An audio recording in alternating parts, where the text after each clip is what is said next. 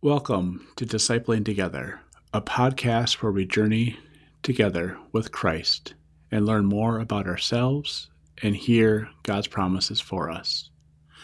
My name is Pastor Dan Foster, and I'm a pastor in the United Methodist Church serving in southern Minnesota. Welcome to the season following Pentecost. Here we hear stories about God's people being God's people and following their calling to be part of who God would have them be. To daily prayer for Wednesday, July 21st, the year of our Lord 2021. Let us prepare our hearts and minds for prayer.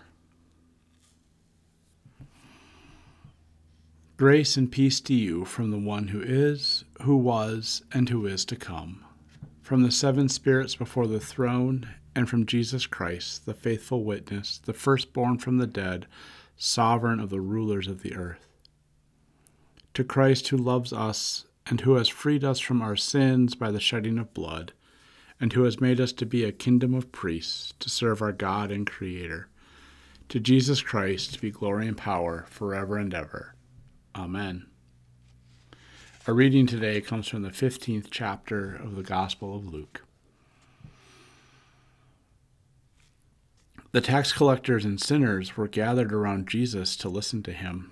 The Pharisees and legal experts were grumbling, saying, "This man welcomes sinners and eats with them." Jesus told them this parable. Suppose someone among you had 100 sheep and lost one of them. Wouldn't he leave the other 99 in the pasture and search for the lost one until he finds it? And when he finds it, he is thrilled and places it on his shoulders. When he arrives home, he calls together his friends and neighbors, saying to them, "Celebrate with me, because I've found my lost sheep." In the same way, I tell you, there will be more joy in heaven over one sinner who changes both heart and life than over 99 righteous people who have no need to change their hearts and lives.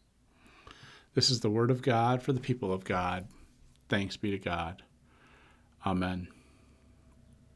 Let us pray. Gracious God, so often we're convinced that we are the righteous ones, that we have everything figured out just perfectly, that we are in the 99, that we don't need to be found by you. Help us to live our lives in a way that actually allow ourselves to be found by you, that our hearts and lives may be changed by hearing of your grace and seeing how it's extended and shared with others, with all of your creatures and all of your creation. And help us to participate in that grace.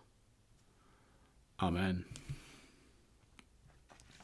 Let us pray now the prayer our Lord taught us. Our Father, who art in heaven, hallowed be thy name. Thy kingdom come, thy will be done, on earth as it is in heaven. Give us this day our daily bread, and forgive us our sin, as we forgive those who sin against us. And lead us not into temptation, but deliver us from evil. For thine is the kingdom, and the power, and the glory forever. Amen.